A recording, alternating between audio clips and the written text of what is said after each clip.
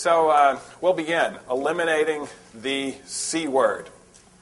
And you might wonder why we call it the C word. Well, one of my areas of medicine is in regards to endoscopic procedures. And one of the things I've learned through the years, when we're describing for people, we get a lot of 50-year-olds that are referred by other physicians to do a colonoscopy on them, one of the screening tests that's recommended by the American Cancer Society. And sometimes they don't even know why they're there. They just know that the doctor sent them for their procedure. And so I'll say, so why are you here? Well, my doctor sent me. Are you having any problems? No problems. My doctor says I just need to get this done. And so I'll explain to them, well, what we're looking for today are growths or polyps that can turn into the C word. And if we remove them in the polyp stage, then you don't have to worry about the C word as far as the colon is concerned. And those patients know right away what I'm talking about when I talk about the C word. And for whatever reason in our area of the country, they prefer it to be mentioned that way. If you actually say the word itself, there's almost a fear that saying the word might actually bring it about. And so it is kind of one of those four-letter words of medicine, even though it's more than four-letter words, where we tend to do the abbreviation instead of actually saying it, because it is a very feared disease for good reason.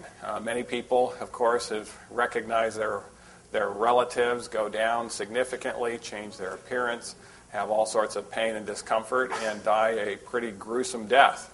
And it is a common death, and one that in many cases can be prevented.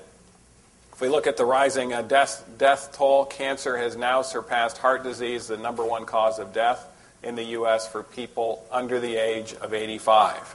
And so cancer kills younger people. Heart disease, by and large, kills older individuals. The more you age, the greater the chance of atherosclerosis or heart disease.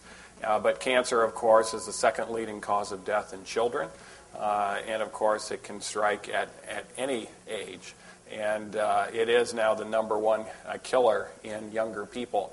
The impact of cancer in America is pretty significant. 1 out of every 2 men will get it at some point in their life. 1 out of every 3 women will get it. And currently, 1 out of every 4 deaths in this country is due to cancer. So when you go to your local funeral home, 1 out of 4 individuals that are there due to cancer. And, of course, this is one of the reasons why it is such a major problem in our society, is due to its commonality. There's 2 standard approaches to prevent cancer complications and death that are talked about in the medical literature extensively. The first one is knowing and acting on the 7 cancer warning signs. And the second is knowing and undergoing the appropriate screening tests.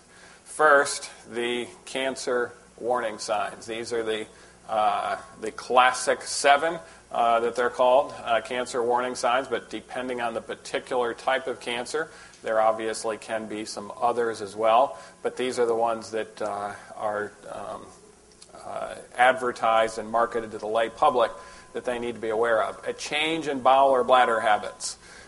If that change occurs, where you're used to having a bowel movement every day and now you're having it 4 times a day, and that persists for more than a week or 2, may need to be checked out. Or if constipation suddenly starts. Or the same can be true for bladder, either way. A sore that doesn't heal. Sores should heal. And if they're not healing, they really need to be checked out.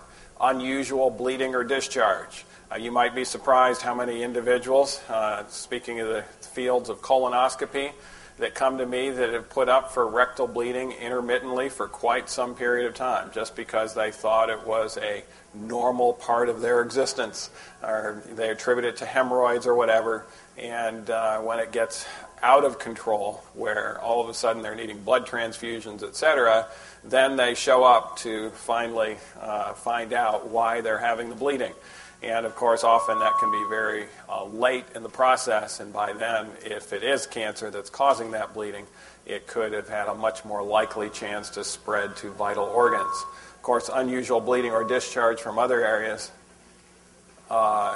may also be abnormal and need to be checked out. Thickening of a lump in the breast or elsewhere is obviously abnormal. Indigestion or difficulty in swallowing.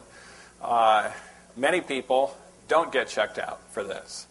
And one of the things that's important to realize is this really underscores the most rapidly rising cancer in our society today. Does anyone know what the most rapidly rising malignancy is in America? It's not colon cancer. It's not oral cancer. It's esophageal cancer. Yeah. Esophageal cancer is a very deadly cancer. It's dramatically increasing in our society. And studies show that if you have reflux symptoms for more than 5 years, you're at a marked increased risk of getting esophageal cancer. And that's because first you get reflux, then as it persists, the mucosa can change into what's called Barrett's esophagus, and then Barrett's esophagus can then change and go into malignancy. And so it's important that you don't just take, over-the-counter Prevacid or over-the-counter Prilosec or get prescriptions for these type of drugs over the course of years and think that just because you're a refluxer you need to do that. You need to really get it checked out to make sure that you don't have Barrett's esophagus, because of course at that point intervention can be taken place to prevent you getting the actual malignancy. And of course once malignancy of the esophagus occurs, it's very rapid death, normally within a year in most cases, despite what therapeutic measures are being utilized, at least the traditional therapeutic measures. Difficulty in swallowing. If food gets hung up before it goes down, that's abnormal. Needs to be checked out.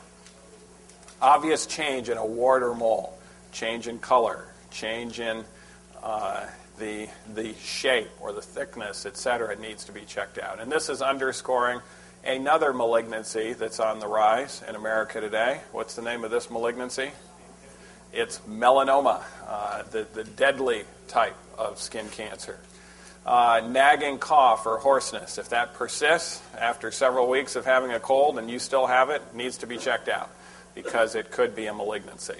Now, if people would actually do what this recommends, if people with these symptoms would have them checked out promptly, what percent of cancer deaths could be spared in America today? Do you know? Anyone want to make a guess about that? 50%? Someone says 90%, 70%? It turns out about 5% of cancer deaths could be spared. That's quite a few when you're, considering over 500,000 deaths from cancer. That's over 25,000 individuals that would be saved every year if people would pay attention to this. But it's also good to keep this in perspective. Some might say maybe as much as 10%. So somewhere between 25 and 50,000 people could be spared if they paid attention to this list and if they got these symptoms checked out rather promptly. But because cancer is often an asymptomatic disease, in other words, people can feel healthy, they can look healthy, they're very active, but cancer is growing and is multiplying in their system and they have no clue about it, the American Cancer Society recommends that people on a regular basis undergo screening tests. Now, a screening test means that you have no symptoms whatsoever, but you're undergoing tests to see whether you might have a cancer in an early stage to have an intervention done to prevent it from actually causing death or spread. A physical exam is recommended with a caregiver with attention to thyroid, lymph nodes, oral cavity, skin, testicles, and ovaries. Normally this is recommended on about an every 3-year basis, but depending on the age and the individual, sometimes it might be recommended on a lesser interval than this. A stool slide test is now recommended for microscopic blood in everyone on a yearly basis, starting at about age 40. In fact, it won't hurt. It's a very simple test to start it earlier. And, of course, this is to try to detect the second leading cause of cancer death in this country, which is colon cancer. And, of course, colon cancer doesn't always start out with microscopic bleeding, but it can get to that stage, and that's what we're trying to detect there. Colon cancer, of course, can occur at any age. Just a few months ago, I diagnosed an 18-year-old with colon cancer. It's not extremely uncommon to have younger individuals. It's not just a cancer of the elderly, and of course it is one that can be very deadly. Colonoscopy is now recommended at what age by the American Cancer Society? 50. This is an entire exam of the colon. And in some individuals, it's recommended at age 45. African Americans, for instance, it's now recommended across the board if you're African American because you have an increased risk of this disease that you have your first colonoscopy at age 45.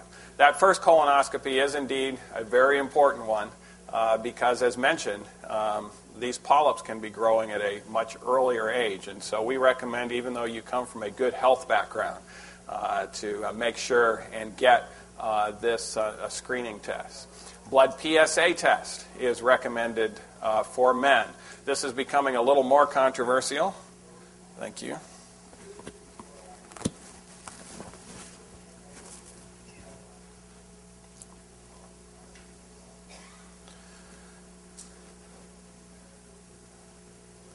Than it used to be. I still think it's a very good test to get because there's so many other things that can cause the PSA to go up besides cancer, so it causes a lot of maybe unnecessary tests, biopsying of the prostate gland, etc. Often a very good test to get before you get a prostate biopsy if your PSA is high is just an ultrasound of the prostate, which can be done through the rectum, and that can give a good clue without necessarily biopsying everyone with a high PSA across the board. But it can detect prostate cancer at an earlier age where intervention can be done. Prostate cancer, it's now clear, we mentioned 1 out of every 2 men will get cancer at some point in their life. 1 out of every 6 men will be diagnosed with prostate cancer before they die. So it's a very common cancer in men. And, of course, it does tend to occur in the older you get, the higher the likelihood that you are going to get it. We could spend a whole lecture just on prostate cancer and some of the new research in regards to it, the screening tests, the ways of preventing, alternative ways of treating it, etc. But sometimes prostate cancer, I should mention, is overtreated. When we detect it in the earlier stage, people are recommending radical prostatectomies and things of this nature where sometimes all that needs to be done is followed in changing your lifestyle significantly at an earlier stage. And so that's important to recognize. Vitamin D is something that I recommend now on a regular basis as a test to see how your immune system is doing. Studies are pretty clear that if you have a low vitamin D level, you are at an increased risk of a number of cancers. And in fact, if there is one vitamin that is probably the most important that we've discovered that helps prevention and probably even helps in the treatment of cancer, although we don't know for sure yet with those studies undergoing, it is vitamin D. And of course, a lot of studies have been done on other vitamins with rather dismal results or minimal results in regards to prevention of cancer, but vitamin D seems to be far greater in importance. And, it's kind of interesting looking at this vitamin D topic in regards to cancer and health in general. I remember a few years ago, Weimar was criticized for the S in New Start. Because dermatologists and medical people across the country were telling people to get less sun, that sun causes skin cancer, etc., and it can cause some premature wrinkling. And so this remedy of sunlight is clearly in error. Why do you have that as part of the Weimar New Start program? Well, I don't think there's anyone really criticizing that today, because of the research that's come out in regards to vitamin D as well as other sunlight benefits. But Dr. Giovannoni from Harvard University recently mentioned that the sun prevents 100 times more cancers than what it causes, And so sunlight is still, of course, one of the best ways of getting vitamin D. The American Cancer Society recommends additional screening tests for women, pelvic exam and pap smear. By the way, back on that sunlight topic, Ellen White, you can find it in the CD-ROM and was quoted on that, but she was asked in regards to health things for herself, and she says, I try to get as much sunlight as I possibly can. And that was something that she was convinced of as well. Additional screening tests for women, pelvic exam and pap smear. When is that recommended in women? What age? 40? It's actually recommended 20s, 18. It's actually recommended when sexual activity begins. And the reason for that is the pap smear is trying to detect cervical cancer, which is actually a sexually transmitted disease. Cervical cancer, 93% of the time, it's caused by the papillomavirus, which is sexually transmitted, and 7% of the time it's caused by the chlamydia bacteria, which is also a sexually transmitted disease. And cervical cancer kills young women as a result of this. And in fact, the American Society of OB/GYN Oncology recently mentioned that there are only 2 groups of women who are not at risk for cervical cancer. One of the groups is a woman who has never had sexual activity, is not at risk for cervical cancer. And the other is a woman who has had a monogamous relationship for life with a man who has also had a monogamous relationship for life. That is the other group of women that are at zero risk for developing the disease. But of course, in our society today, very few women, by the time they're 20 years old or 18, fit into that category. And so by and large, most medical practitioners are telling everyone to get the pap smear. And, of course, it's better to err on the side of too much screening maybe than too little. But in reality, there are 2 groups of women who don't need to get that exam done.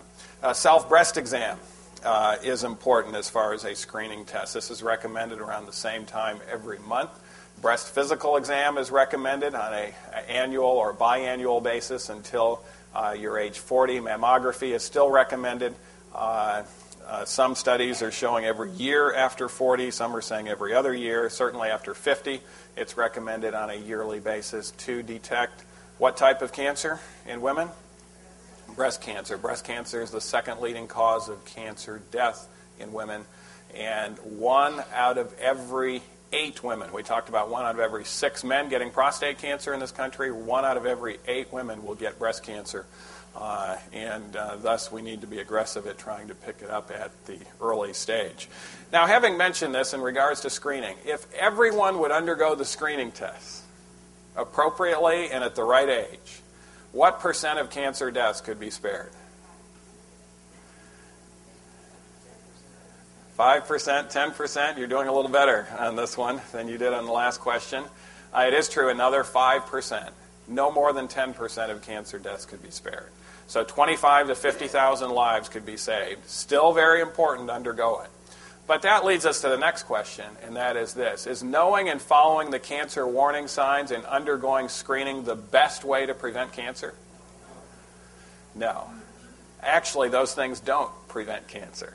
They're preventing cancer deaths to some extent, but they're not really preventing cancer.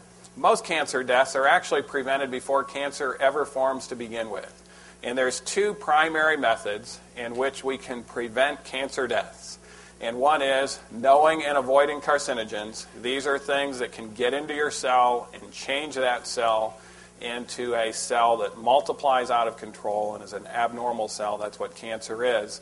And so knowing and avoiding those carcinogens, and then boosting and maintaining the immune system, also an important role. Because we live in a sinful world, we can't avoid all carcinogens all the time. And if we do have a cell that goes into an abnormal cell, hopefully our immune system will be able to recognize it and destroy it before it has a chance to grow and multiply. The first one that we'll go into is carcinogens. What's the number one carcinogen in America? It is tobacco smoke, still the number one carcinogen. And it increases the risk of a number of cancers, including cancer of the lung, lip, mouth, throat, voice box, trachea, esophagus. Stomach cancer is twice as likely. Liver cancer is twice as likely. Pancreatic cancer twice as likely. Bladder and kidney cancer 4 to 8 times as likely. A lot of people don't recognize, they recognize the association between lung cancer and smoking, but don't recognize all of the other cancers that can come about. And of course, that's because those toxins, those carcinogens, can concentrate in the bladder and kidney. Many of them are eliminated in the body through these organs. Cancer of the cervix, actually. Now, we mentioned cervical cancer being a sexually transmitted disease. This one, it's questionable to put it on this list, but what studies show is if you're a smoker and you get the papillomavirus, it's much more likely to be an aggressive disease. So it's probably smoking and its inhibition of the immune system that makes the cervical cancer a lot more likely to grow and multiply. Leukemia, we know also more likely in smokers. Colon cancer is slightly more likely. Cancer of the skin is more likely, and even cancer of the penis in men. Now, if we were to take a look at all of the cancers that could be eliminated by eliminating tobacco, what percent of cancer deaths in this country could be spared? 30% is the value. So this is even more important as far as numbers of deaths are concerned than even the screening tests and the signs and symptoms. And so really it is a toxin that would be best buried deep beneath the earth, and maybe we ought to eliminate it the way we eliminate some nuclear waste, et cetera, in order to get people's attention in regards to the problems that it's causing in this country. Now, this one is not as well known in the media as being a carcinogen, but clearly it increases the risk of cancer in a number of ways. It's been linked to 75% of all esophageal cancers, 50% of all mouth cancers, 50% of all larynx cancers, 30% of all liver cancers, and it also has been shown to increase the risk of colon and rectal cancer, even in moderate amounts. Now, most of these cancers are caused by those that drink a regular amount of alcohol in a rather heavy way. These are linked to what we call alcoholism, which is a very common problem in our country today. But this occurs not only in alcoholics, but in people who are not classified as alcoholics, who use alcohol just on a moderate basis.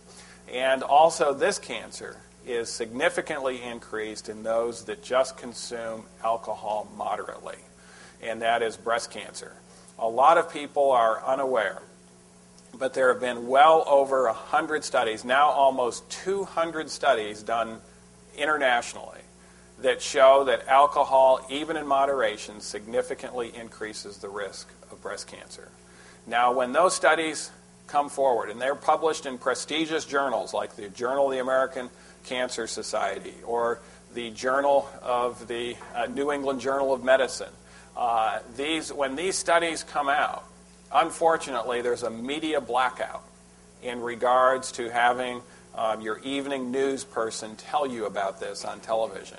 Now, when a study comes out showing that alcohol might decrease the risk of heart disease, that shows up on the media, and that's something that is well advertised. And it is true that if you drink enough alcohol to get cirrhosis of the liver, you will only have a 20% chance of dying of a heart attack compared to someone in the general population. And so we need to kind of put this in perspective, but I can't understand why people are advocating what the Centers of Disease Control states very clearly is the third leading cause of death in this country, and that is alcohol. Why people would advocate the third leading cause of death in this country to try to prevent another cause of death. But that's exactly what is occurring, and the media is extremely biased when it comes to this in the scientific literature, and they just report one side of the equation. And it's an unfortunate event because many people think that alcohol is actually a health drink now, and something that might actually prolong their life. But it's clear that it increases the risk of a number of cancers. And the American Cancer Society, as well as the World Health Organization, both agree that zero alcohol is the best as far as longevity and health is concerned. And so you're quoting some pretty good organizations like WHO when you say that. It turns out 11% of all cancer deaths, or up to 60,000 deaths per year, are related to alcohol and its risk of cancer only. Now, if we take a look at alcohol and other types of deaths, of course, it's way above that 60,000 number. But that's a huge number of people dying prematurely from alcohol. Now, coffee use has also been linked to cancer, particularly the drug that's present in coffee, and that is caffeine. This study was the original Adventist health study that's showing those that drank 2 cups or more per day of coffee significantly increased the risk of bladder cancer in men. A number of other studies have shown a link. It turns out caffeine is a little confusing because it doesn't seem to be a carcinogen in and of itself, but it seems to be a co-carcinogen, meaning if there's other carcinogens around, it's a lot easier for that carcinogen to get into the cell in the presence of caffeine. Caffeine has been linked to cancers of the kidney, breast, colon, pancreas, ovary, even prostate. There's more on the list that we could go through that have been linked in some way, shape, or form to caffeine, but primarily as a co-carcinogen and one that we need to be aware of. Of course, meat has been linked, but a lot of people are unaware of the studies in regards to how we cook our meat. The charcoal broiled steak, which is very commonly done, increasing in many different cultures in America. Cooking a kilogram of charcoal broiled steak, or 2 pounds, will equal the amount of benzopyrene in 600 cigarettes smoked. And that significantly increases the risk of stomach cancers and leukemia as well. And one of the reasons why, if you're going to eat meat, you probably don't want to charcoal broil it. Studies are also showing the increased risk of certain digestive cancers, and it's linked to hot, spicy types of foods, particularly chili peppers. This study was done in Chile itself, where the rate of gallbladder cancer, another very deadly cancer that normally causes death within a year, is significantly increased as a result of the chili pepper consumption. Gallbladder cancer incidence has grown 4-fold. High chili pepper consumption increased the risk of gallbladder cancer by 200% in this particular study. And one of the reasons why we may have been counseled, among several reasons, to avoid the hot, spicy foods. Prostate cancer has been linked to fat intake, in particular animal fat intake. This is interesting to look at the Japanese data. After World War II, the Japanese began to sell us their automobiles, and in revenge, we gave them our diet. And our increased fat intake has significantly raised their prostate cancer risk. Still not to the level it is in this country, but it's very much linked to animal fat intake. This study, done a few years ago at Harvard University, shows that meat is also related to colon cancer intake. Those who eat it on a daily basis increase their risk of colon cancer 149%, 5 to 6 times a week, 84%, 2 to 4 times a week, 50%, 1 time per month even increased the risk over the control group, which in this study were those who were the vegetarians. Now, this shouldn't be said that there's zero risk. This was in comparison with this, so that's why it shows up as 0, because vegetarians can get colon cancer as well, but you just need to add a 39% increased risk for those that are going to eat meat once a month. Now, this was primarily taking a look at red meat.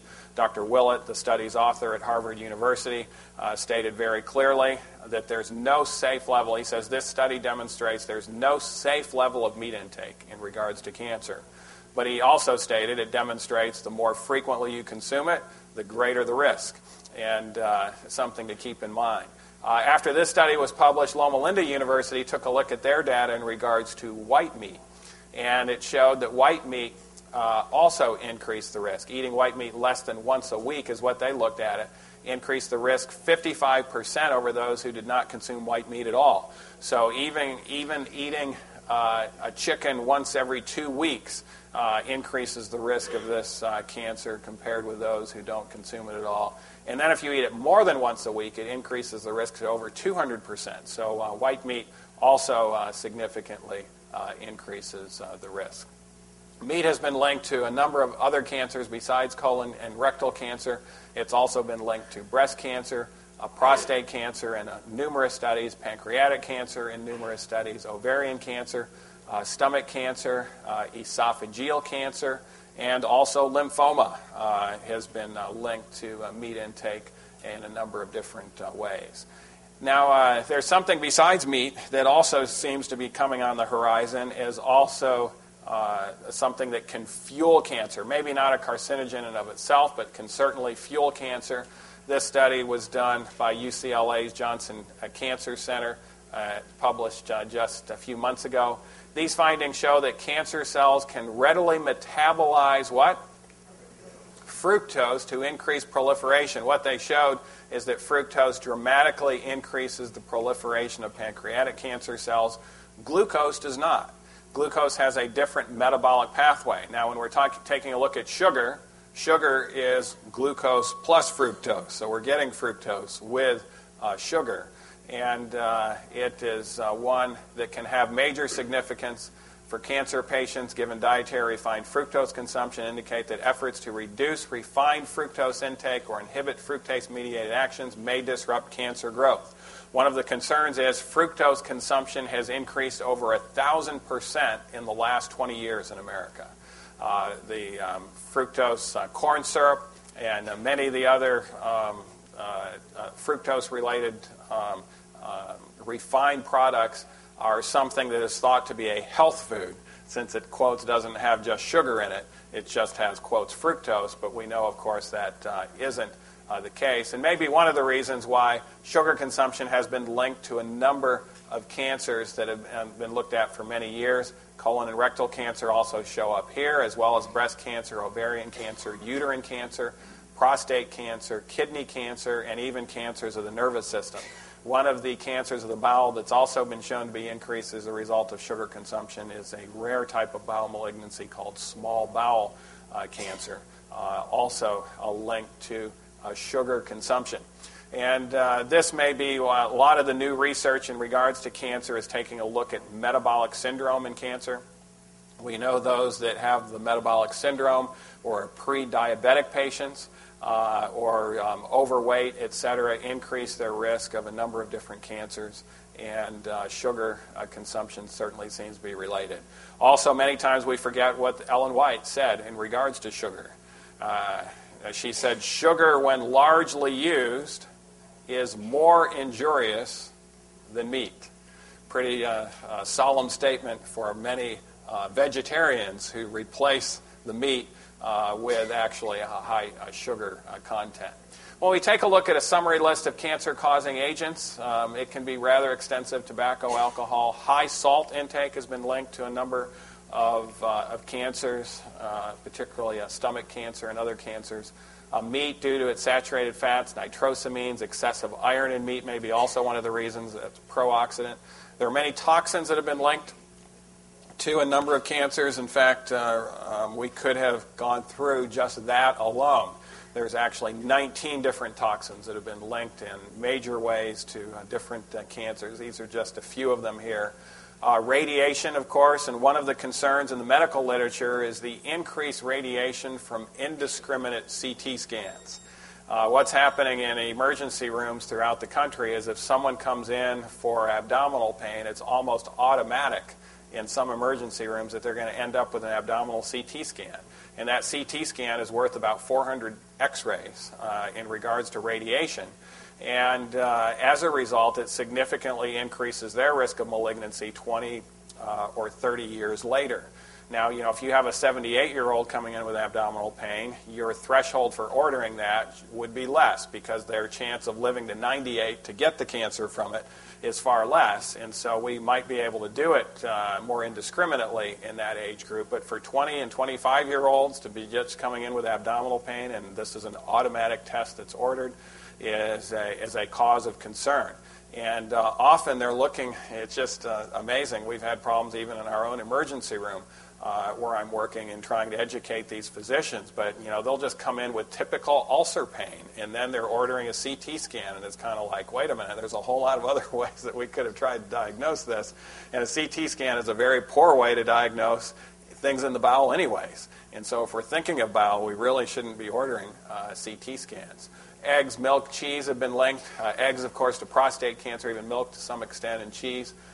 Saturated fat, other toxins with it, of course, some infections can go with it. Viruses, it's very clear that viruses can cause a number of different cancers. And the family of viruses that is most linked with it as far as broad spectrum cancers, of course, there's leukemia virus, there's hepatitis viruses that can do it as well. But we're now taking a look at the whole herpes group of virus. The Epstein-Barr virus, it's very clear that that is linked to a certain type of breast cancer that's a very deadly type of cancer, the estrogen receptor negative, progestin receptor negative, HER negative cancers. That's really an Epstein-Barr viral cancer. Of course, we don't have any drugs that can combat the Epstein-Barr virus, but that's where the research needs to be going in a lot of these cancers as far as treatment, is to look at the actual cause and then try to come up with something that treats the actual cause. We mentioned caffeine, excess sun exposure. Interestingly, executives that live indoors all day long have higher rates of melanoma than construction workers who work outdoors all day long. And of course, the difference is when you're an executive and you happen to get sun, you tend to get the sunburn. That's what you want to avoid. Where if you do it slowly and get tanned, it's much healthier. Asbestos is still a problem with mesothelioma and lung cancers. Wood dust can cause nasal cancers. Excess sugar in the diet, we've mentioned. Genital powder and genital deodorant sprays linked to a lot of different female cancers. This is a one that has recently surfaced in the medical literature as a cancer-causing problem. Shift work. And it's actually linked as a underlying cause of cancer in a lot of the cancer literature. That is where you change shifts every month. And so you're working days, then you're working midnights, etc. And you may not have a job like that, but if you're not on a regular schedule, it actually does adversely affect the immune system in a number of ways.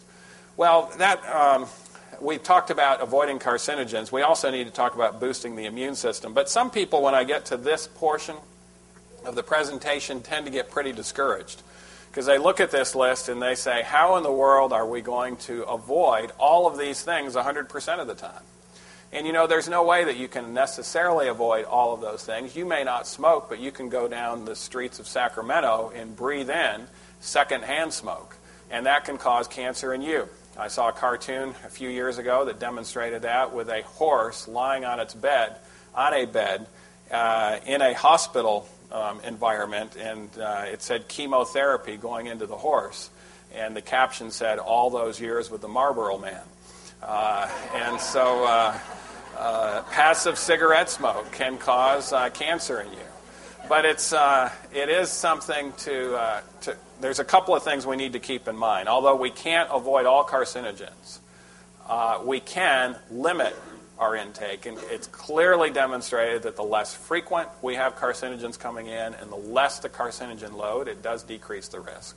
But also it's important to recognize, because we can't eliminate all carcinogens, that we really need to pay attention to the other arm in cancer prevention, and that is boosting the immune system, the second step to preventing cancer before it ever forms to begin with. Beta-carotene, vitamin A, and other carotenoids are an important part of this. We know not necessarily in supplementation so much, but in getting it in the fruits and vegetables. It's been shown to reduce the risk of lung cancer significantly, reduce the risk of prostate cancer, reduce the risk of pancreatic cancer. Those with the highest levels of lycopene in their bloodstream that get it in a natural way, not by taking the lycopene supplements, but by eating foods like tomatoes and strawberries. It's the red part that has the lycopene in it. Those people have the lowest rates of pancreatic cancer. And it seems to be quite preventive. Reduces the risk of breast cancer as well, and may reduce the risk of other tissue lining cancers. These are some of the foods that are high naturally in the carotenoids or carotene. Mixed vegetables, cantaloupe, 86% of the RDA. Sweet red bell peppers, just 135%. Sweet potato, 249%. Pumpkin is loaded. Carrots are loaded as well. If it's raw carrots, 1 cup, 309. Cooked carrots have even more, 383. Orange yams peeled after baking, 436. And so it is pretty easy to get this if you're on a plant-based vegetarian diet, particularly taking those yellow fruits and vegetables in. Vitamin C is also important. It reduces nitrosamines. It is an antioxidant, and as such can actually be helpful in prevention. Studies have shown it not only can protect you, but it can protect your offspring from cancer if you're a male. Just 250 milligrams of vitamin C will actually prevent the sperm from being genetically damaged. A lot of the pediatric cancers are linked to faulty sperm in the father. And these are cancers of the kidney, brain, leukemia, and offspring. Those wouldn't occur if the mother and father were healthy and eating a healthy diet. And so getting enough vitamin C is also important in preventing pediatric cancers. Foods high in vitamin C, broccoli is high in it if it's raw. Now, unlike vitamin A, vitamin C, about half of it is destroyed by cooking. So you do better with raw here. Sweet green bell peppers, 66 milligrams. Orange, 70. Kiwi, 75. Strawberries, 1 cup, 82. Grapefruit, 94. Brussels sprouts are so loaded that even if you boil them, they have 98 milligrams of vitamin C. Orange juice that's fresh, 124 milligrams. Sweet red bell peppers, 141 milligrams. And then something in regards to fruits and vegetables and prostate cancer. Eating legumes 3 times a week reduces risk of prostate cancer by 47%. Eating tomatoes frequently decreases the risk. Soy milk in excess of a glass a day, in one study, reduced the risk by 70%.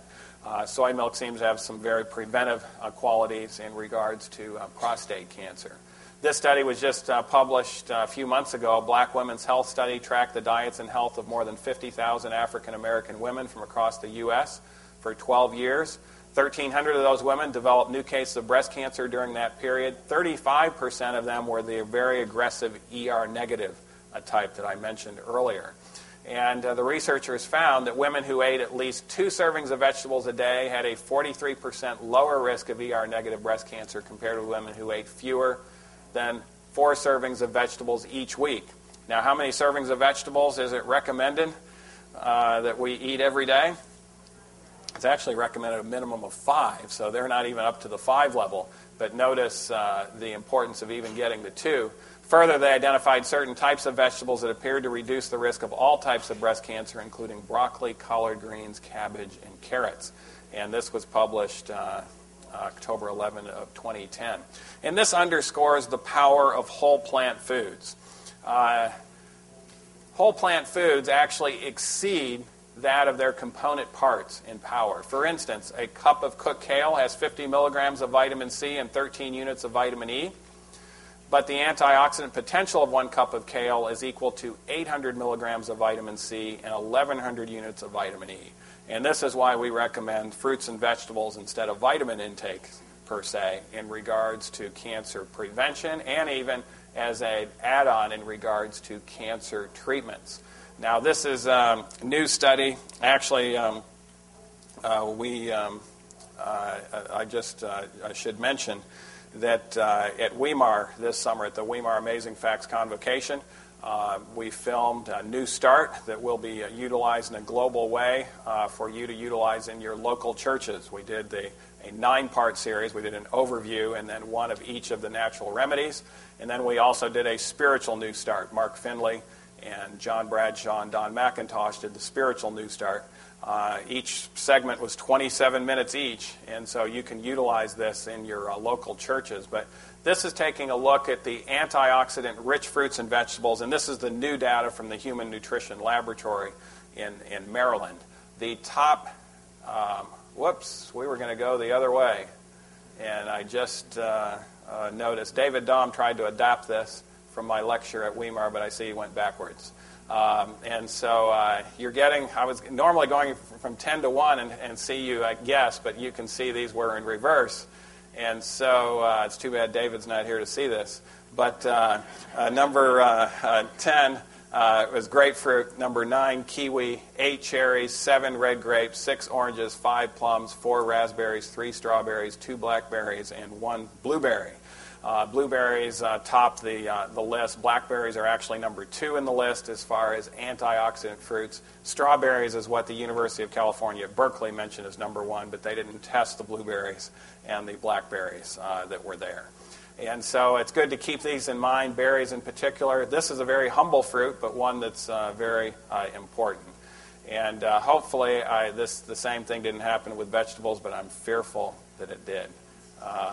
And let's see if it did.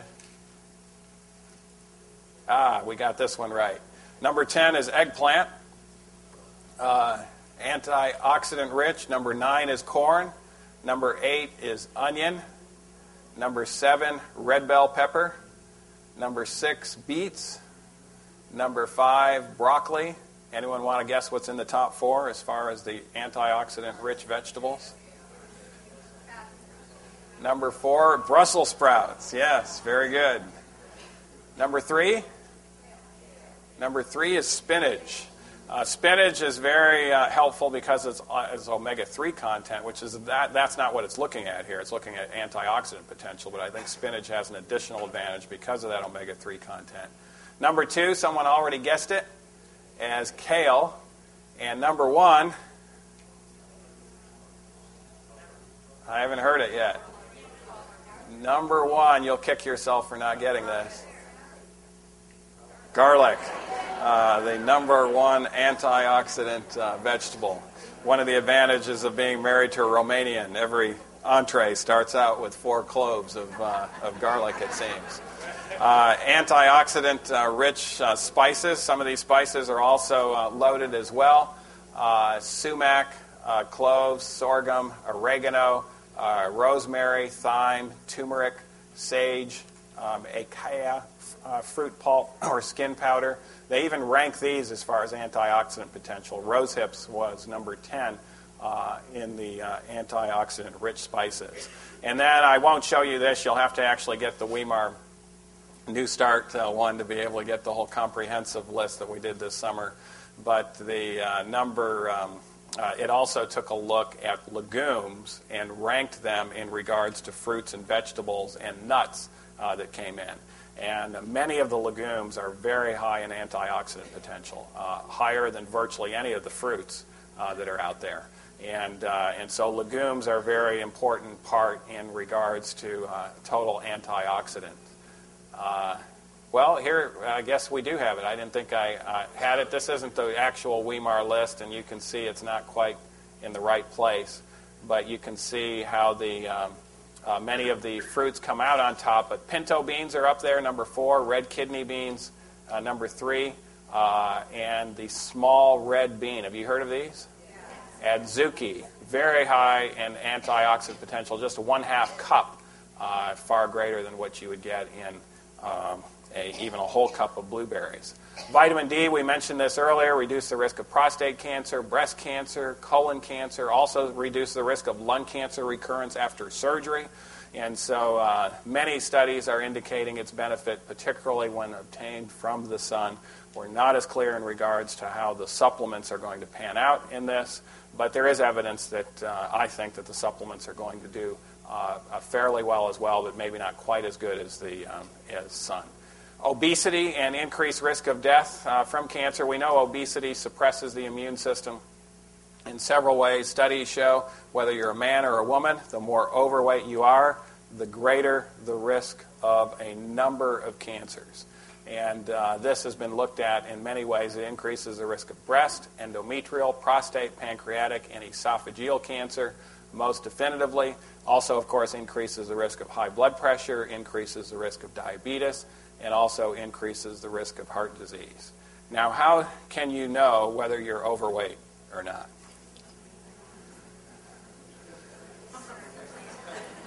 Well, you can step on a scale, and that might give you a clue. You can also see here if you can pinch an inch. That's a one way of finding out. Dr. Scharfenberg says you can lay down on this floor here, and if you put your chin down and you can't see your feet, you know that you are obese. But there actually is a new scientific way whether you can find out whether you're obese or not. And it's actually taking a look at the waist to hip ratio. You measure your waist, and we used to say you measure it above where your bones are at. But actually where you put the measuring tape, yes, is above your bones here, but you have to put your umbilicus in, your navel in the measurement. And some people's navels are way down here, but you still need to get it in the measurement. The second measurement is the pelvic area. And this is where you measure it on your bones. And you take the waist as the numerator, the hips as the denominator. And if you're greater than 0.8 and you're a woman, you have an increased risk of all of those diseases. If you're greater than 0.95 and you're a man, you have an increased risk of all of those diseases. And this is one of the reasons why exercise can help first. Exercise can lower that waistline before you actually even lower your weight itself. A large waistline more than doubles the risk that people in their 40s will develop precancerous cells in the colon, according to Korean researchers recently. This was just published last year. A chance of finding abnormal cells during a screening test were just as good in younger men with too much belly fat as in slimmer men over 50. And thus, these people are recommending that if you fall into this category, don't wait till 50 until your colonoscopy. You really need to get it earlier as a result of that. And is one of the reasons why we have to maybe individualize some of these screening tests. Colon cancer has also been shown to be linked, as far as probably suppression of the immune system, to meal frequency.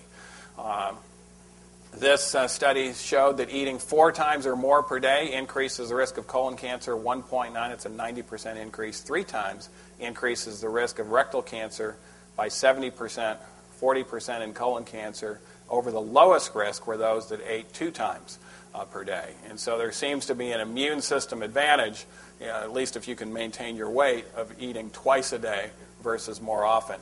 Exercise also, of course, helps the immune system. It's been shown to reduce the risk of breast cancer by 30 to 60%, reduce the risk of ovarian and endometrial cancer, reduces the risk of prostate cancer in men, reduce the risk of colon cancer in both genders. We know it increases natural interferon, interleukin-1, interleukin-2, natural killer cells. And so regular aerobic exercise is a good cancer prevention as well as a heart disease prevention lifestyle.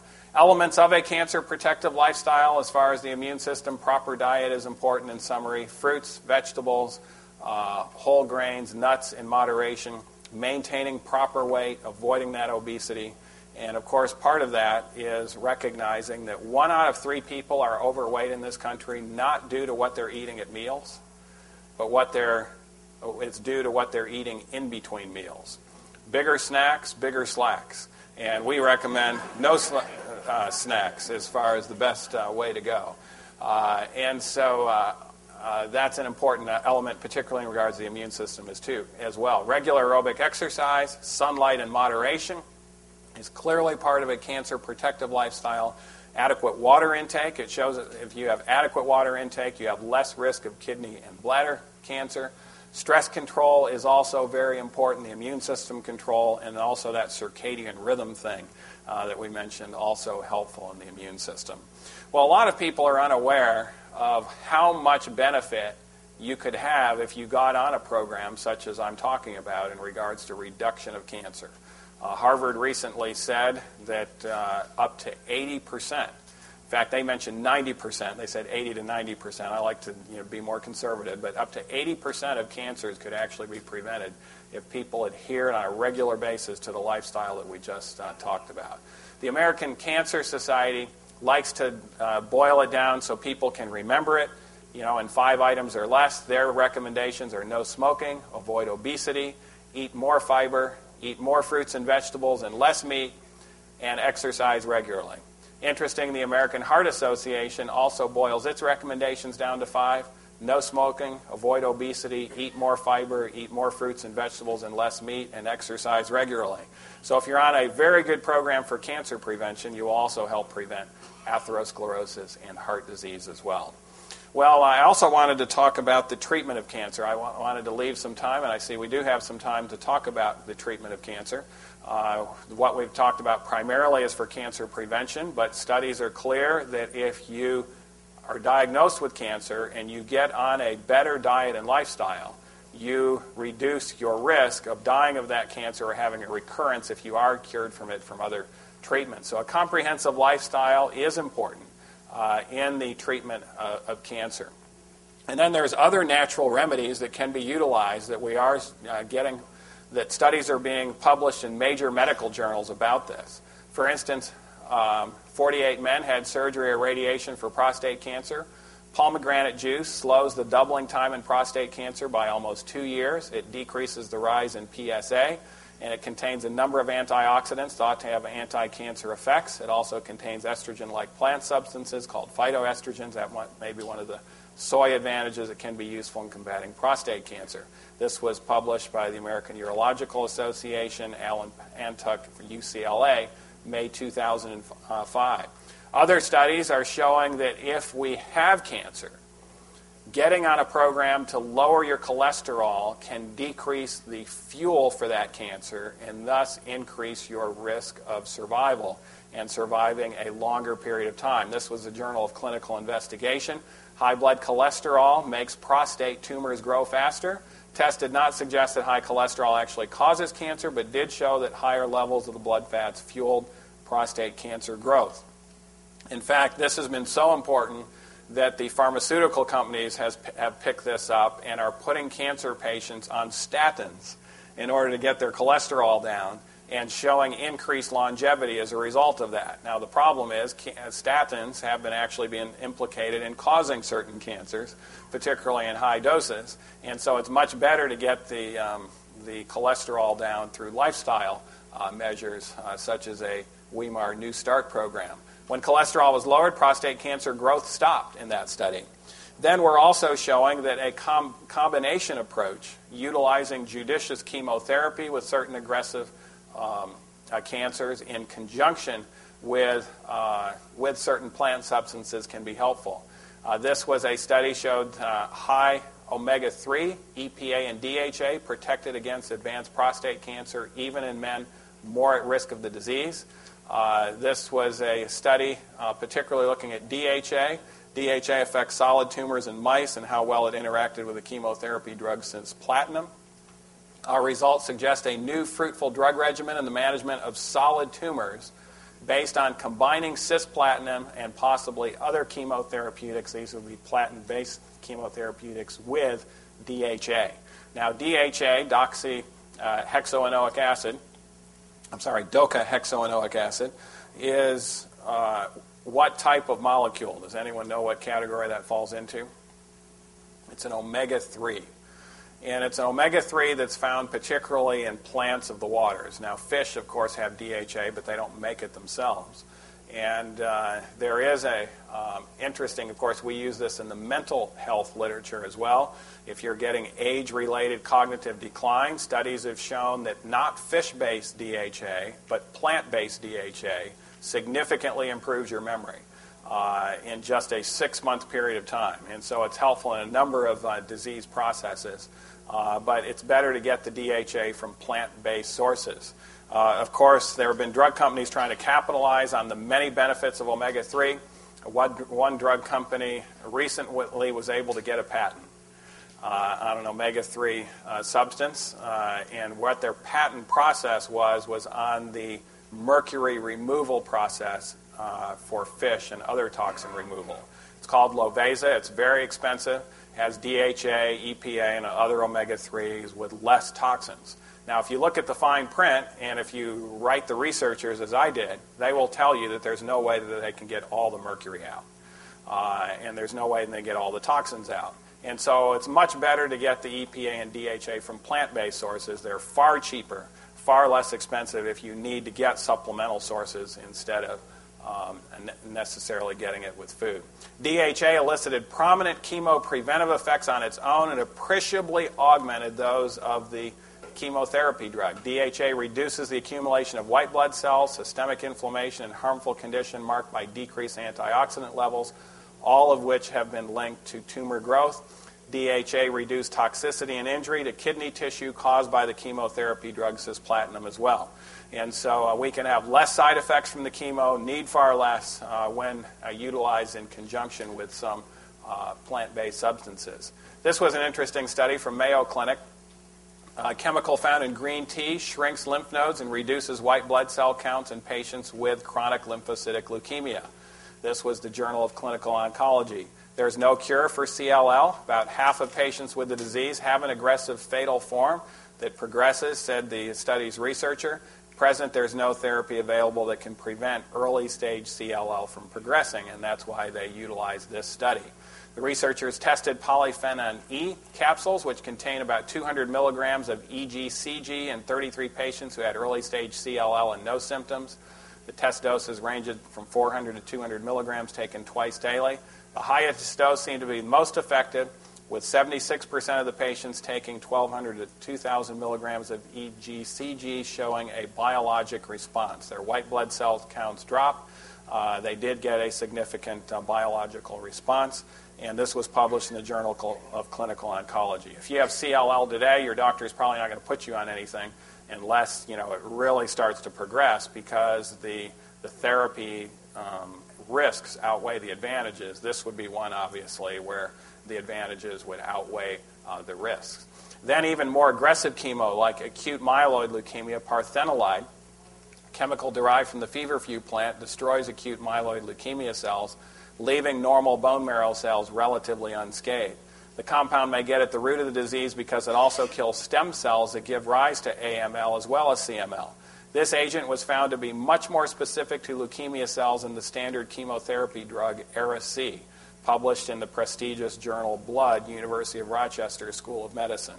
And interestingly, although these studies are being published and they're being put forward, if you go to the University of Rochester and you have AML, do you think you're going to be given parthenolide? No. And if you go to, even the other university that showed DHA, you probably aren't going to get this. And this is one of the reasons why I think today in Adventism there's a particular need of comprehensive cancer treatment centers where we can utilize things like judicious chemo along with some natural therapies that people can't get anywhere else. We get a lot of people coming to Weimar with cancer, but often they feel a little conflicted because they feel that they either have to go the traditional route or they have to go the health route. And in reality, often it's a combined approach that is the best for them. But there's no place really offering that combined approach, and it puts them in a situation that may not be the most ideal. Turmeric has been well studied now by MD Anderson in Houston. It's been shown to be helpful, at least in the laboratory, and melanoma, a very deadly cancer, multiple myeloma, pancreatic cancer, prostate cancer, breast cancer, as well as colon cancer. The study's author said no drug company is likely to develop a natural product that cannot be patented. That's his problem. He can't get funding for his turmeric studies because it can't be patented, and it's very cheap. There are no companies behind it, so our only source of funding is either the National Institutes of Health or the Department of Defense. And he actually got money from the Department of Defense for his study, those results are still ongoing. This, of course, is a meal that you can receive at Weimar where you get the turmeric as well, and you get a lot of other very healthy antioxidants that can be tasty as well. This was one of the studies he did. Human breast cancer was allowed to grow. This was the actual human breast cancer variety. Then a mastectomy was done in mice. Aggressive breast cancer spread to lungs in 95% of mice. Now, once breast cancer spreads to the lungs, it's universally fatal. You're not going to survive that. And so this was the aggressive form, 95% of them going to the lungs. When Taxol was given, of course, Taxol is a chemotherapy drug that comes, its root chemical comes from a tree bark. 75% of mice had their breast cancer spread to the lungs. So what percent of mice were helped with Taxol? About 20%. When Taxol plus turmeric was given, only 22% of mice had breast cancer spread to the lungs. So again, a powerful add-on agent and one that can be helpful also in other cancers like esophageal cancer. This study was done by the Cork Cancer Research Centre in Ireland, published in the British Journal of Cancer. Researchers at the Cork Cancer Research Centre in Ireland treated esophageal cancer cells with curcumin. Of course, that's the actual compound in turmeric, and found it started to kill cancer cells within 24 hours. The cells also began to digest themselves using an unexpected system of cell messages, is what they mentioned. It's not the typical way cancer cells are destroyed through what's called apoptosis, where it just almost seems to be like suicide. It's actually an unexpected system of cell messages that gets rid of it.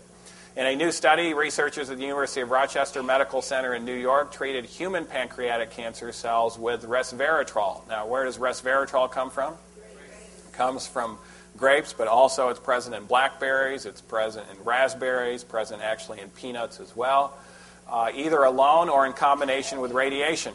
They found that resveratrol disrupted the activity of the cancer cell's mitochondria, energy-producing centers needed for cells to function. Resveratrol also impaired certain cancer cell proteins that thwart chemotherapy by pumping drugs out of the cell.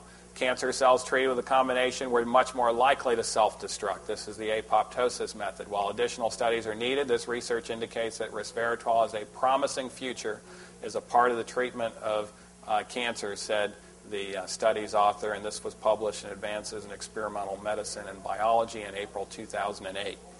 Now, another vitamin that's gained some publicity recently may end up becoming the new vitamin D.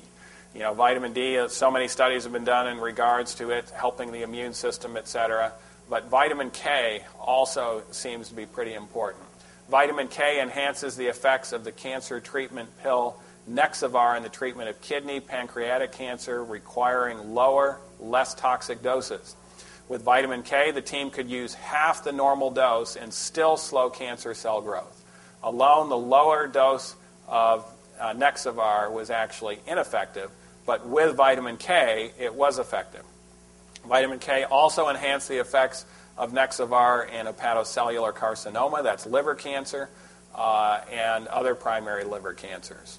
Then in regards to breast cancer, women deficient in the vitamin D, when they were diagnosed with breast cancer, 94% more likely to have their cancer spread, 73% more likely to die than women with adequate vitamin D levels.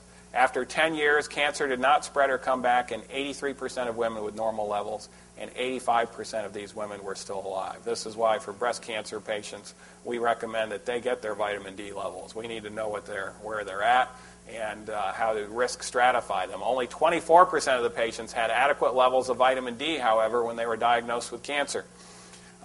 And this was University of Chicago study, American Clinical Oncology.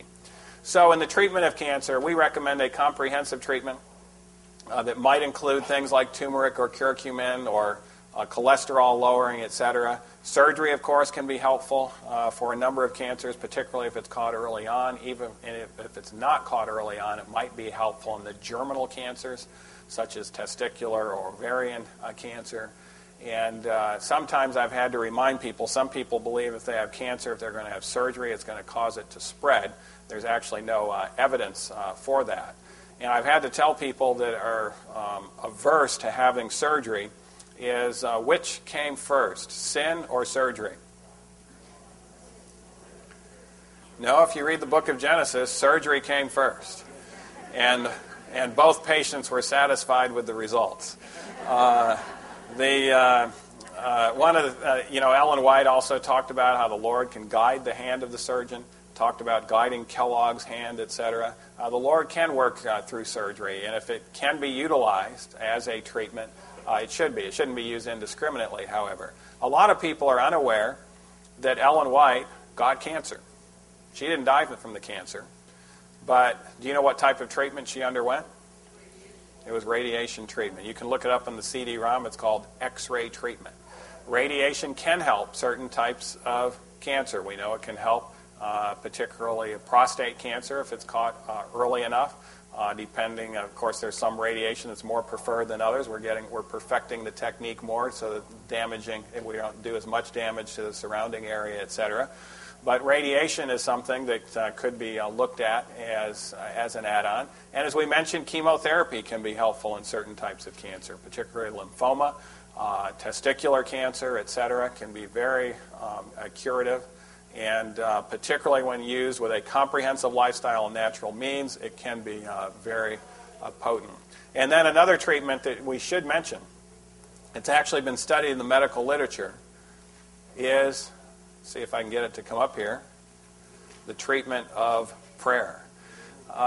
Interestingly, there's been studies done on SRC, the spontaneous regression of cancer.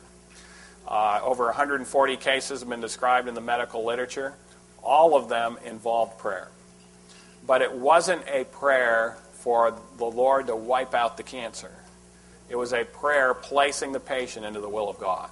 None of these individuals thought they'd be cured. They all had stage 4 metastatic cancer where death seemed to be imminent. And then they weren't dying, and they were actually feeling better, and they had to go back to their doctors and say, "Tell me what's happening. I thought I'd be dead by now." And their cancer was gone. But that really is something that we really need to utilize as a comprehensive treatment, placing the patient into the will of the Lord and having the patient a really desire to fulfill the Lord's will in their life. And in some cases, certainly not all, but in some cases, in a combined approach, cures can come about. Ellen White says this: natural means used in accordance with God's will brings about what? Supernatural results. We ask for a miracle, and the Lord directs the mind to what? Some simple remedy. We ask to be kept from the pestilence that walketh in darkness, that is stalking with such power through the world. We are then to cooperate with God.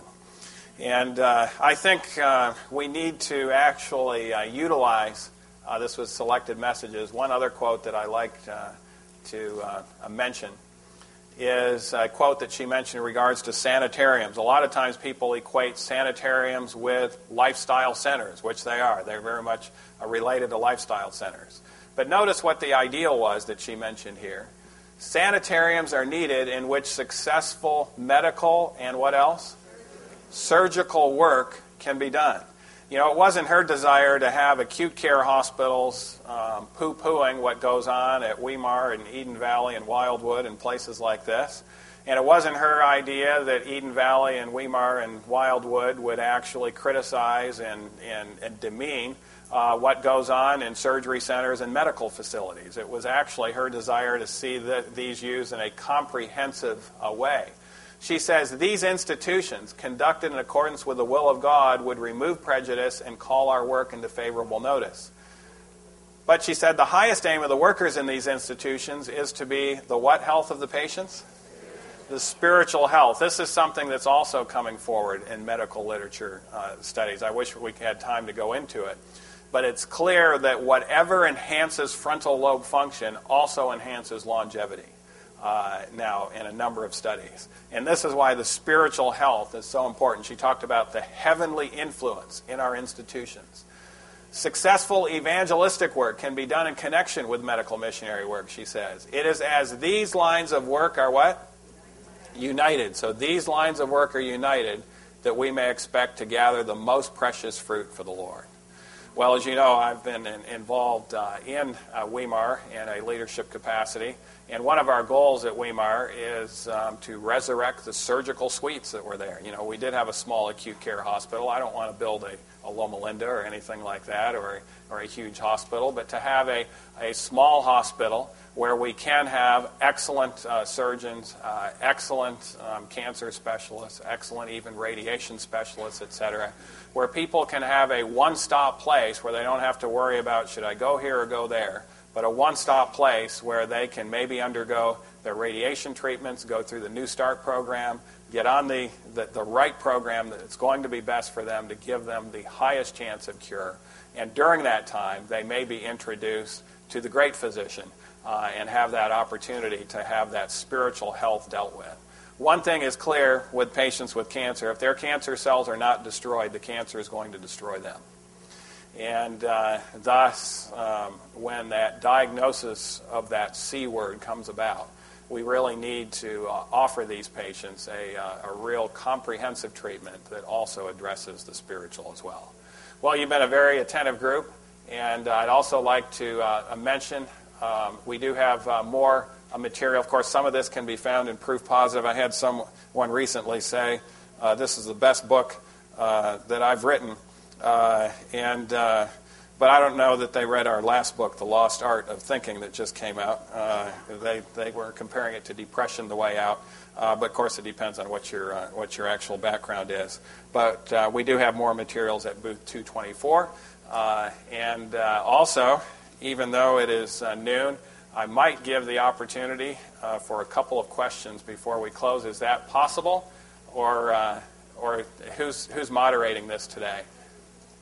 Is it possible for us to take a couple of questions? Good. Yes, question here. What is the best source of DHA? Okay, the best source of DHA, actually, it's seaweed. Plants of the waters are the highest in it. Now, here's some things about DHA. There are plant-based omega-3 that's present in almonds, it's present in spinach, present in flaxseed.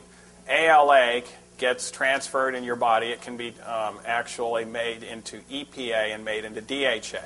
Dr. Frazier at Loma Linda University mentioned at the vegetarian conference that in the early data in Loma Linda, those that are plant-based vegetarians seem to convert that much more easily over into DHA than people who are not plant-based vegetarians. We're not sure exactly why that's the case.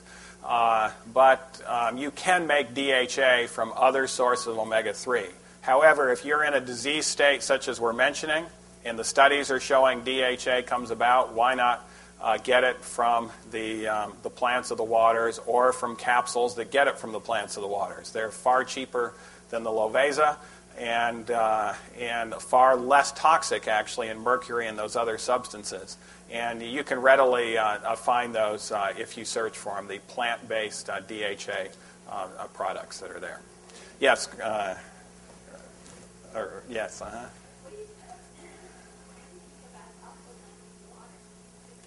Yeah.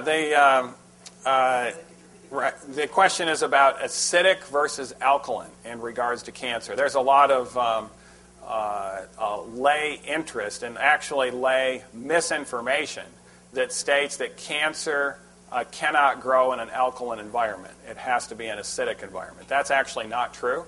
It's very clear that cancer can also grow in an alkaline environment instead of an acidic environment. Obviously, if you're on a plant-based vegetarian diet, you're going to be a lot more alkaline. And if you're not on a plant-based vegetarian diet, a high meat diet, you're going to tend to be a lot more acidic. So there is some association in regards to that. We know plant-based is better than meat eating as far as cancer is concerned, but it by no means is 100% protective. And I don't know that we need to alkalinize our water if we're eating just plant-based products. We're going to be pretty alkaline. Yes. Two questions really quick. What do you think about thermograms and for Barrett's esophagus? Is there something better than lifelong therapy? Okay. I'll answer the second one first. And in regards to Barrett's esophagus, is there something better than lifelong therapy with a PPI? Let me state unequivocally, a PPI does not prevent Barrett's esophagus from progressing. It's been well shown in the medical literature. If your doctor just puts you on a PPI and says, all right, this is the way in which we're going to try to prevent the Barrett's from progressing to esophageal cancer, it does no prevention whatsoever. It doesn't help the prevention of Barrett's esophagus into cancer. Now, we're thinking it's the other reflux products, besides the acid, that might help it to progress. So prevention of reflux does prevent it. Prevention of acid going up in there does not prevent it. And so what we work on are modalities to prevent the reflux and not just making the stomach more alkaline in regards to prevention. And, of course, that would be a whole other presentation in regards to how we do that. But there's many lifestyle measures, including losing weight, including sleeping on your left side and instead of your right side, et cetera, that can help prevent a reflux. And, of course, in some cases where people just have very weak low esophageal sphincters and hiatal hernias, we're recommending the Nissen fundoplication, an actual surgical procedure to help prevention. It's clear that that helps prevent it. But a PPI does not prevent esophageal cancer in those that have Barrett's esophagus. Now, you mentioned thermograms. You're talking about in regards to the breast cancer screening, or are you talking about in regards to treatment? Yeah. There may be, of course, the mammograms today are a lot less radiation than what they used to be. I'm not sure it's as much of a point as what it would have been a few years ago, where the mammogram radiation dosage was higher. In regards to the accuracy, I'd have to actually defer to those who interpret both of those scans. But I think the low-dose mammography is where most of the research is showing is probably a little superior, but a little more radiation. I want to take some people on this side as well. Yes? In the cases of surgery, radiation, chemotherapy to treat cancer, do you have any stats on the chances of it returning those three therapies? Okay, the question is, if we do all three therapies, surgery, radiation, chemo, what's the chance of it returning? And of course, that's a loaded question because it depends on the tissue type. It depends on the staging of that tissue type. But there is data in regards to those things once we know the tissue type, how aggressive that tissue is, and the staging part. And then I could answer the actual particular question more clearly or look up the answer to that. But of course, the more aggressive the tissue type and the more it spread to vital areas, the less likely those three things are going to produce a cure. They might produce a response where it sets it back for 6 months or a year, so it may buy time. But once you're in stage 4 cancer, in most instances, those things are not going to produce a cure. Yes, question up here, and then I'll also take one in the back. Yes. What about juicing for cancer patients? One of the things we recommend in regards to lifestyle treatments of cancer, and I think there's some biblical evidence for this. You notice that when sin came into the world, what did the Lord introduce in the diet? Yeah, he introduced vegetables and herbs. And it's kind of interesting. A lot of the cancer treatment things, some of them we've talked about here, but in regards to cancer treatment, a lot of the even chemotherapy agents come from herbs and things that are from the vegetable kingdom. In fact, a lot of our medications, even for other situations, come from the vegetable kingdom. I think someone mentioned about 50% of all of the pharmaceuticals available today actually have its original source from the vegetable kingdom. I think it's very clear that when you have cancer, the vegetables in particular need to be emphasized. Not so much the fruits. We mentioned the fructose issue already. But we really need to try to load up and of course it depends on the cancer as well, but in general, we want to load up on those vegetables. And one of the ways of doing that can be juicing. And so in certain cancer instances, we might actually recommend, to be able to get a lot more punch in regards to the vegetables, juicing to be able to accomplish that. Yes, in the back.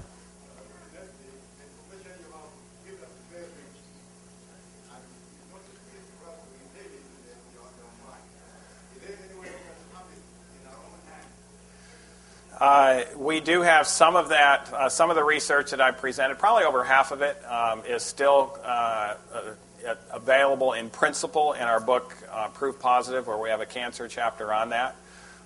We also, in our Weimar New Start thing, we mentioned some of these studies that are there. Also, I would like to refer you to our Nedley Health Report. That's a free report that you can get from our website. All of the cancer research data on treatment that I mentioned is on that report.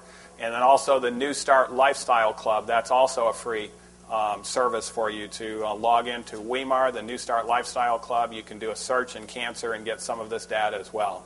So those would be several sources that you may be able to find some more information and get some of the information that I already mentioned. Yes?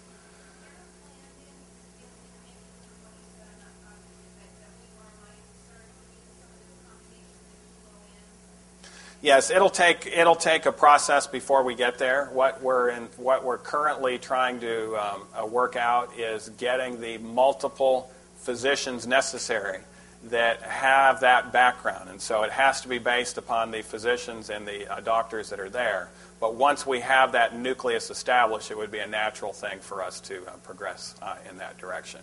So it is movement that we're trying to make there. Yes, question back here. Yes, while using implants, you can use garlic, molasses, corn, green, purple, green beets, but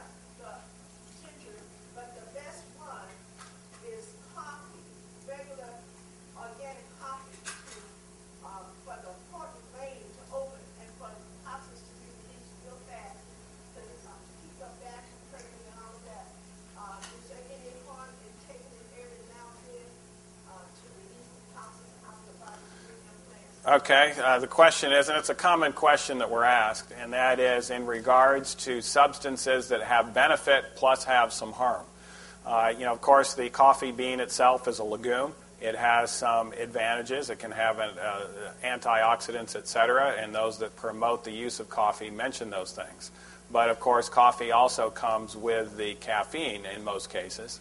And, of course, the caffeine is a co-carcinogen, etc. And so, in general, it's good to try to choose choices that have the benefit without the harm and as much as possible. All right, one more question here, and then I think we'll need to close. My understanding is that some vegetarians can be low in B12, so I started taking it every day, and then I read on a website, I think it's naturalnews.com, that they said that sometimes there's cyanide or something or other that can't be part of the ingredients, and then I started stopping. All right, what about B12? B12 is something that can be short in vegetarians because it's not very readily available in plants. Actually, animals don't make it either. It's made by bacteria, but since animal products have a lot more bacteria, you tend to get a little more B12 in animal products. The commercially available supplement is primarily cyanocobalamin that has a cyanide molecule in the middle of it. It's tightly bound. It's not really toxic unless you're probably taking large amounts of B12, then maybe there's a theoretical concern for it. What we recommend, though, is that if you're going to take a B12 supplement, which is often a very good thing to do, it's actually been shown to be helpful, for instance, in multiple myeloma. We didn't go into that, but multiple myeloma can actually have, as one of its problems, B12 deficiency that can bring it about. We recommend hydroxycobalamin, which is the cobalamin molecule without the cyanide molecule. And you can find it. It's a little more difficult to find, but look up hydroxycobalamin. We'll have information about it on our booth as well. And this has been shown in the toxicology literature as being very helpful for a number of conditions. Hydroxycobalamin is used as a chelating agent in a number of different toxic situations, and it might also be helpful in cancer. It certainly is not going to hurt you, and it's going to be helpful as far as a B12 supplement. So that's the one we recommend to get around the problem that you just mentioned. Well, you've been a very attentive group, and why don't we bow our heads as we close. Father in heaven, we thank you for the interest that you have in our health of body, mind, and soul. We thank you that you are the great physician and that your desire is for us to live a healthy, more abundant life. We pray, Lord, that we would be able to actually apply this information in our own life and also be able to tactfully share this with others in need. In Jesus' name we pray. Amen. This media was produced by Audioverse for ASI, Adventist Layman's Services and Industries. If you would like to learn more about ASI, please visit www.asiministries.org. Or if you would like to listen to more free online sermons, please visit www.audioverse.org.